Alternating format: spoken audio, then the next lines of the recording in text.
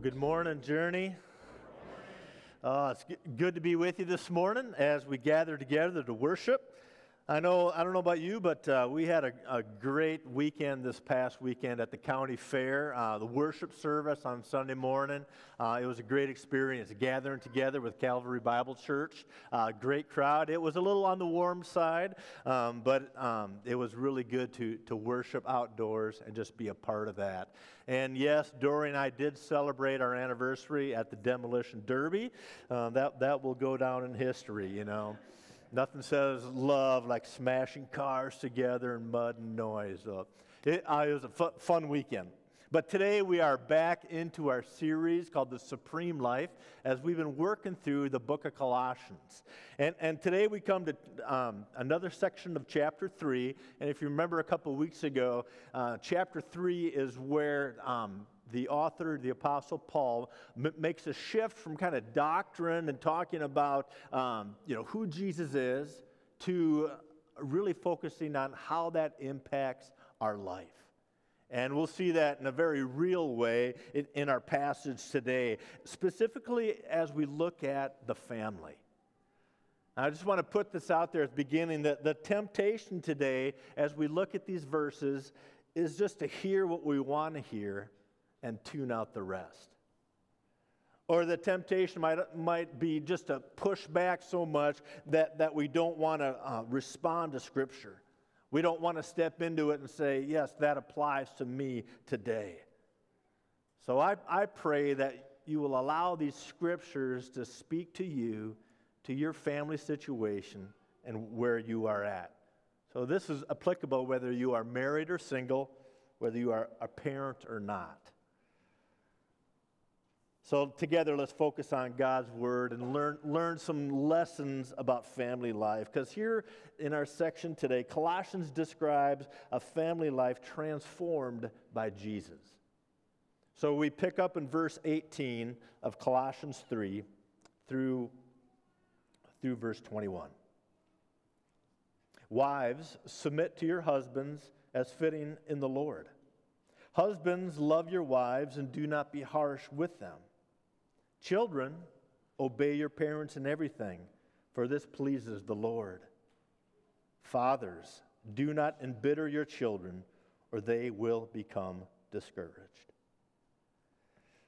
To put it simply, Jesus changes our home life. Jesus is not only supreme in the universe, he's not only sufficient for our salvation, but he's supreme in our everyday family life as well. In the ordinary life that takes place in the living room, in the garage, in the kitchen, Jesus is supreme over all. So this morning I want to give you some pro tips for making the home a godly place.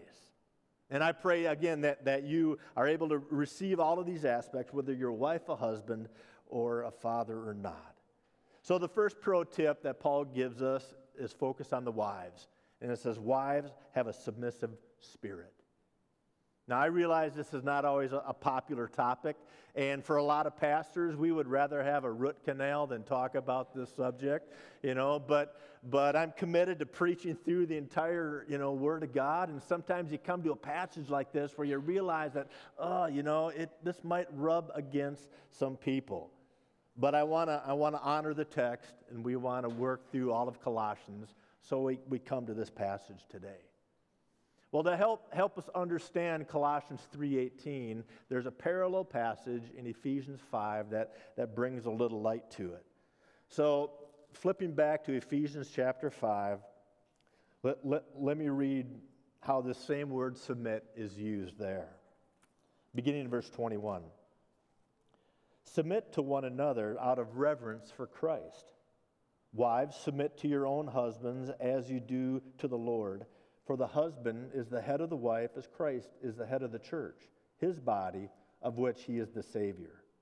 Now, as the church submits to Christ, so also wives should submit to their husbands in everything. Now, that word submit there, it does not imply inferiority or anything like that. It's not subjugation. It's not being a doormat that that means your husband just walks over you and does whatever he pleases. But it is just a modest, cooperative spirit that puts others first. It's about honoring others, and it's really, the meaning is about coming under the leadership of another person. Now, the basis of that is so important, which stands out in Ephesians 5:21, where it says, "Submit to one another out of reverence for Christ." Where does this submission come from?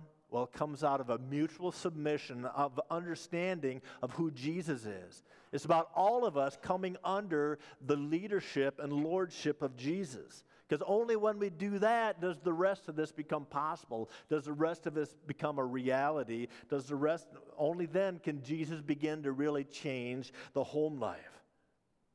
Now, for you wives, you might have an outgoing personality. You might even like to take the lead on things at certain times. That's great, but you can still respect the leadership of your husband and not belittling him or put him down all the time. And that doesn't mean that there's just one-sided conversations either. There's dialogue, there's discussion. There's been plenty of times where Dory and I have dialogued and discussed, and we've come to different conclusions than what I might have set out at the beginning time. Now notice what Colossians 3:18 does not say. It does not say, "Women be submissive to men, for this pleases the Lord." It does not say that.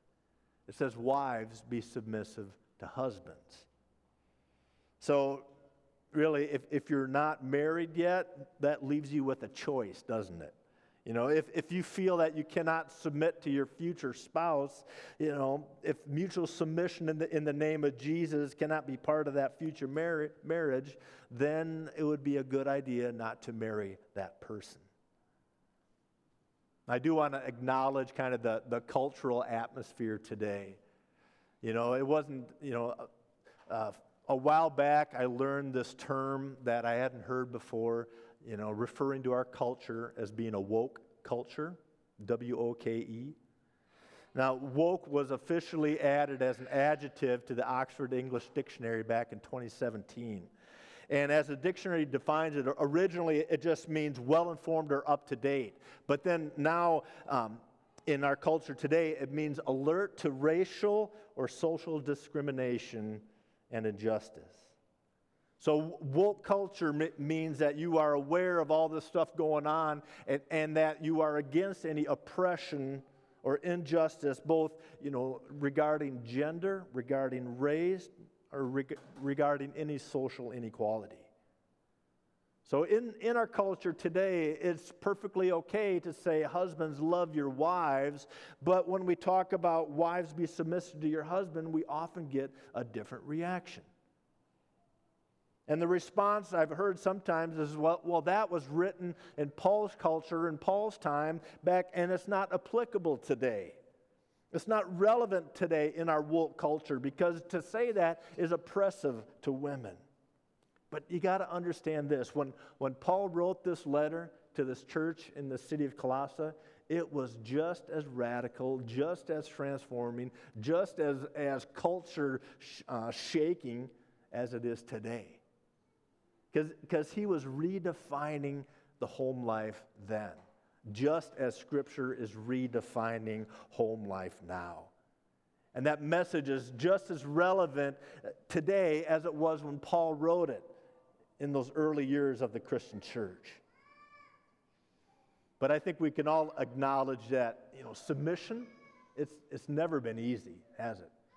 Whether you're male or female, submission is something that's probably not our first response, not something that we just jump into and say, yes.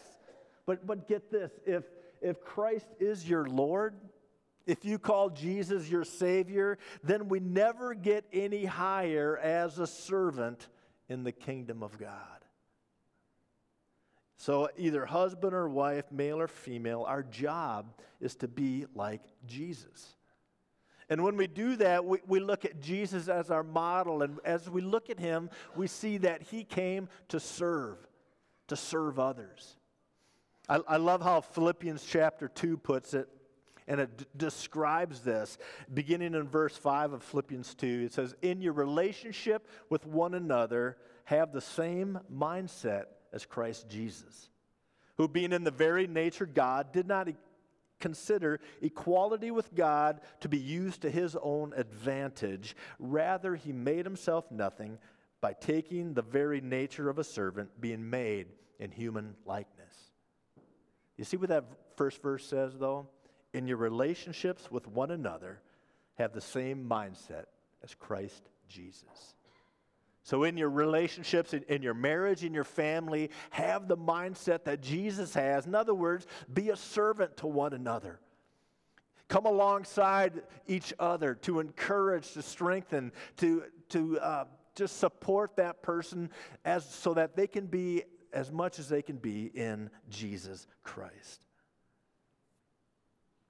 Now, but before I leave this point, focusing on wives, you know, I need to say that for some of you husbands, some of you guys just need to step up and be the spiritual leader in your home.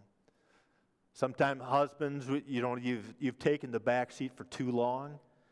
You haven't fulfilled that role of being a spiritual leader. So I want to challenge you to do that today.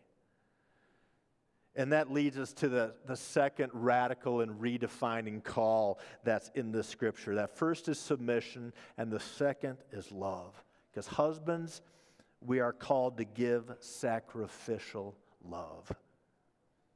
Back in Colossians 3, it just tells us, husbands, love your wives and do not be harsh with them. So being the spiritual leader of your home, it doesn't begin with this position of authority. It begins with sacrificial love towards your spouse. And that means, take the time to find out what your wife's love language is.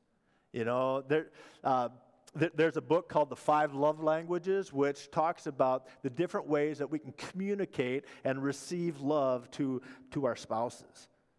And it might be like acts of service, it might be physical touch, it might be words of encouragement, maybe it's quality time together or the giving or receiving of gifts. Find out what your wife's love language is. And if you don't know, I have a resource I'll give you. You can take a quiz and you can find out what that love language is. Just email me, talk to me. I'll give you a free copy. And it's a great tool. So husbands, learn to speak your wife's love language. And it says, never degrade, never be harsh with your wife. Because you know what? That biting tongue, that caustic words, sarcastic tongue can slice a marriage in two. Sometimes when we pull like verse 18 out of context and we just stop at wives be submissive to husbands, we miss so much of the context of this passage of Scripture. Because it includes both a husband and wife. And if we look back at Ephesians chapter 5, we see that a lot of it really falls on the husband. Because if we pick back up in Ephesians 5, verse 25, it says this, husbands, love your wives just as Christ loved the church and gave himself up for her to make her holy, cleansing her by the washing with water through the word, and to present her to himself as a radiant church without stain or wrinkle or any other blemish, but holy and blameless. So what's it say? Husbands, love your wife just as Christ loved the church. Man, Jesus loved the church unselfishly, and he loved the church sacrificially. So men, we are called to that kind of love. A love where we're constantly giving of ourselves, giving sacrificial love to our spouse. And sacrificial love is not just a one and done thing. It's really a lifestyle that the Scripture is calling us to. It's a gradual yet dramatic giving of yourself day after day, year after year of your marriage. And this is transformational. It's not transactional in the sense of, oh, okay, I did this, now you need to do that. Or I've been sacrificially loving you for the last 3 times, now you need to do this back to me. No, it's a lifestyle where you're constantly doing it over and over again. So what does that look like? You know, if your wife asks you to go shopping for clothes, you go shopping for clothes. You know, that means you help around the house as needed. It means you allow her to pick the restaurant from time to time. It means that you allow her to pick the movie on Netflix or Prime Video. And if she picks an emotional drama, you know, just get emotional during the movie. Cry a little bit, you know, and just really, you know, it'll go a long way for you. So we demonstrate that love and sacrifice both privately and publicly. You know, when you communicate that, it shows that she's important to you and you value her. But you know what, servant leadership, it requires a lot more work than just being a dictator or kind of a tyranny type of leadership. It means that you learn to communicate. It means you learn to listen, and you learn to make adjustments as needed. It means that you have to defer to each other from time to time. Because leadership isn't tyranny, it's service. You know, back when I was in high school, my grandparents celebrated 50 years of marriage. And they were active in their local church back in Wisconsin, so they had a huge like blowout open house. Everybody gathered, and they had this golden anniversary celebration. And it was really neat because the community came out, the church people came out to celebrate 50 years of marriage. So after it was all said and done, we were back at the house, and I asked my grandpa, you know, Grandpa, what's the secret of being married for 50 years? How did you do it? And he said, well, David, we made a decision early on that Grandma would always make the small decisions in our marriage. And when it came to big decisions, I would always make the big decisions. And the secret is, the reason we lasted so long is that in 50 years of marriage, there's never been any big decisions. No. You know, husbands, give sacrificial love. Wives, have a submissive spirit. Well, there's 2 more redefining calls in our text today. And this next one deals with children. It says, children, show faithful obedience. Back in verse 20, it simply says, children, obey your parents in everything, for this pleases the Lord. You know, obedience simply means a readiness to hear, but also carry out instructions. So you're listening, and the understanding then is you do more than listen. You actually do what's commanded of you. So for all of you children here today, sitting next to your parents, you do this not only for them, but for God as well. See, obedience is not just pleasing your mom and dad, it's pleasing your God in heaven as well. You know, and also for you children here today, there's only one command in Scripture that's centered and geared towards you and you alone. And it's to obey your parents. And in the Old Testament, it's worded as honor your father and mother. Simple. You only have one to follow. Honor your father and mother, obey your parents. Now, parents, let me encourage you to lay the groundwork for that kind of obedience in your home. And you do that by establishing clear boundaries, you know, and then set appropriate consequences when those boundaries are crossed. Now, I still remember the day when our children were pretty young, pretty small. Dory and I were out taking a walk with the kids. I think Josh was riding his little bike with training wheels, and Sarah was walking next to us. And we came up to a curb, and we told Sarah, you know, okay, don't cross over that line, you know, stay on the curb, stay with us. So we get up there, up to the very edge. She's standing there. She looks up at us and then steps across the line. And we're just like, what just happened? And she was like 4 or something at the time. And that just kind of set the tone for Sarah growing up. She was always the one to kind of step over the line. It's like, okay, don't do this. And she would always go a little bit further. And our two kids were radically different, you know. Josh never pushed the limit. Sarah was always pushing the limit, you know. And so we had to adjust our parenting, consequences. We couldn't parent our kids the same way.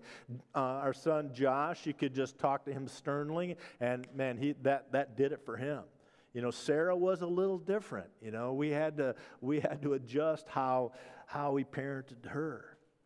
Or so some parents do the counting game. You know, to get children to respond and obey. It's like, okay, don't do this. I'm going to count to 3, you know, and they start counting. 1, 2, 2 1/4, 2 1/2, you know, 2 15/16. It's a great way to teach your children how to count, but not necessarily how to enforce respect and obedience. So children, let me encourage you, if you're sitting here today, obey your parents. Obey your parents. And your parents are going, are you hearing him? Are you listening? So children, show faithful obedience. And fathers, the last redefining call, the redefining aspect of this text today is for you fathers. And is simply to model patient wisdom. The text puts it this way: fathers, do not embitter your children or they will become discouraged. Now, there's a variety of ways that we can embitter or frustrate our children. Man, we do that through hypocrisy. You know, we say one thing and we do another. We do that through inconsistency in our lives or in the discipline that we set. We do that through too much leniency or being too strict. You know, I've heard it said, and it's so true, that rules without relationship lead to rebellion. So focus on the relationship with your children first. Be careful with your tongues, Dad. Be careful with what you say to your children. And use your words to encourage and uplift rather than destroy or tear down. And part of being a father is saying, I'll put you first. I'll spend time with you.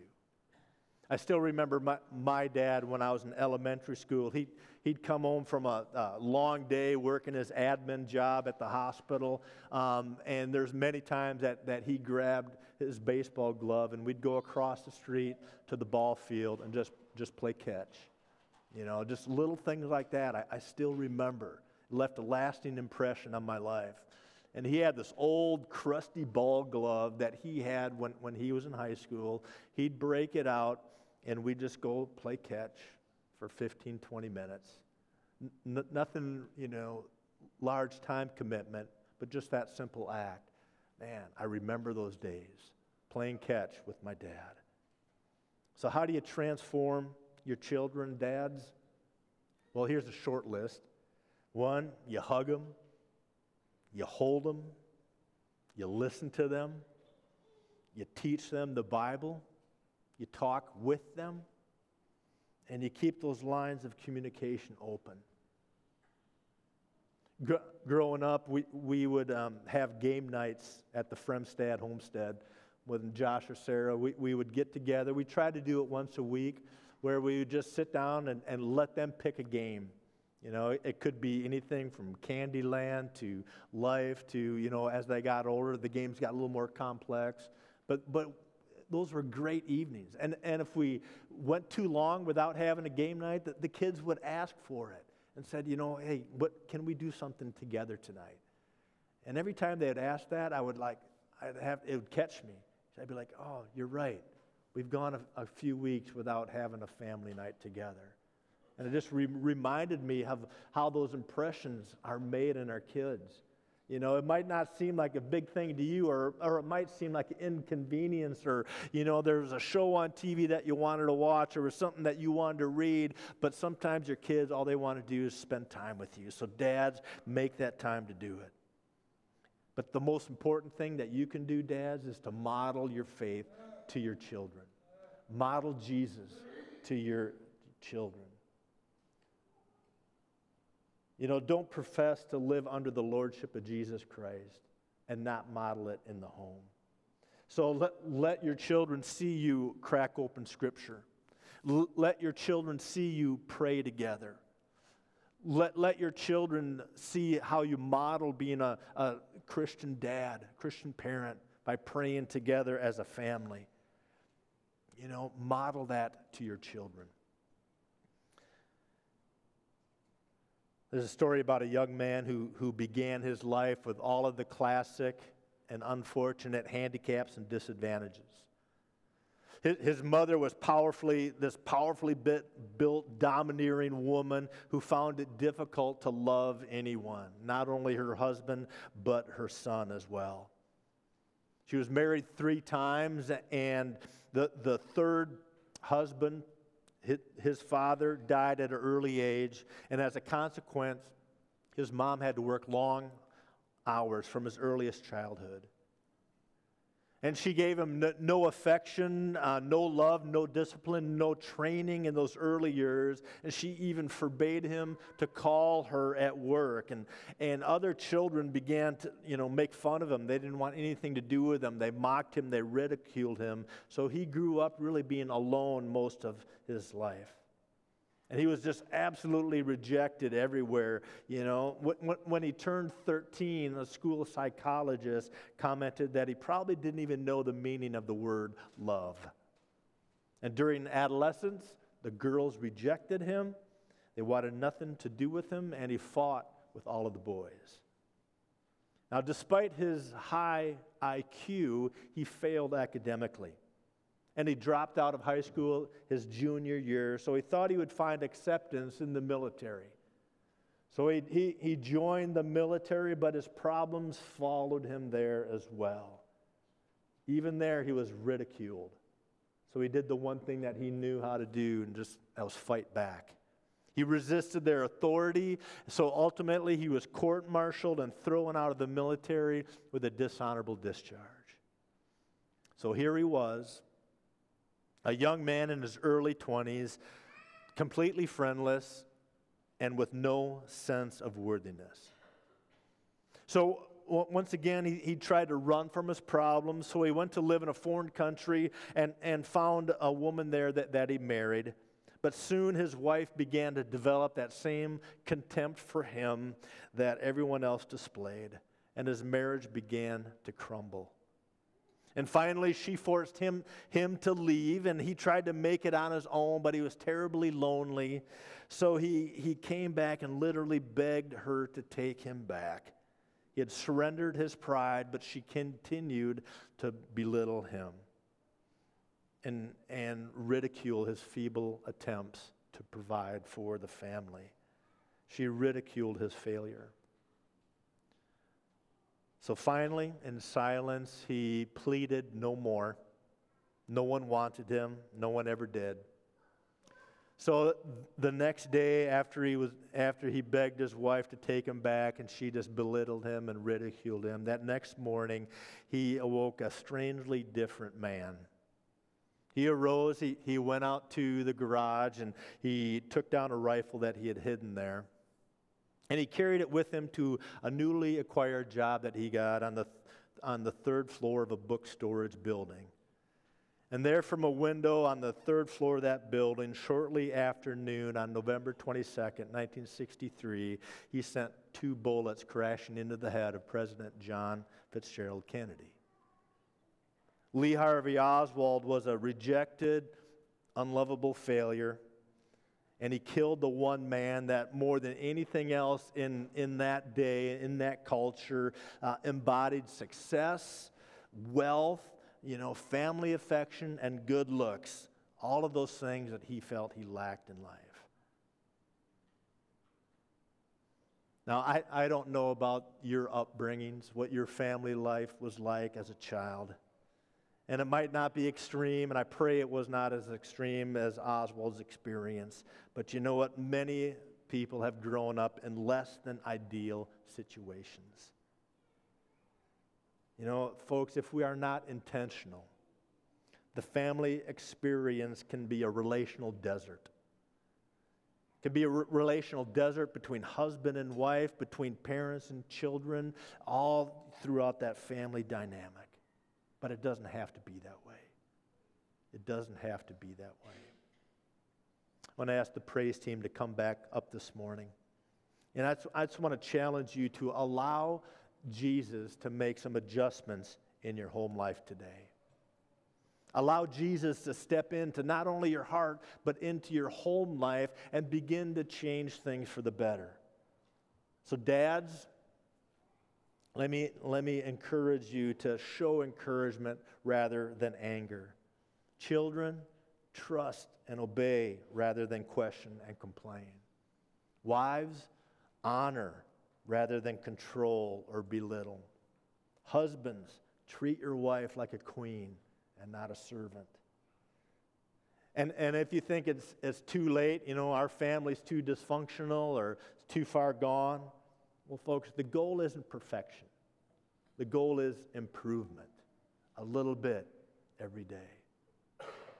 It's been said that the best time to plant a tree is 20 years ago. And the second best time is today. So to say Jesus is supreme in our life means that he reigns in every room of our homes, from the garage to the living room. See, Jesus redefines family life. He restructures family so that they fall under his lordship. And he does that through a relationship that he calls all of us into today. So I pray that we can begin this process by surrendering to his lordship and entering into that relationship today. Let's pray together. Father, I want to thank you for a scripture that challenges us to how we go about our home life, how we go about our marriages, how we go about our parenting, how we treat one another in the home. And Lord, through you living in us, this is possible. Through your lordship in our life, we can honor one another as Scripture calls us to. So, Father, empower us, enable us to do so through your Holy Spirit. And we pray this in Jesus' name today. Amen.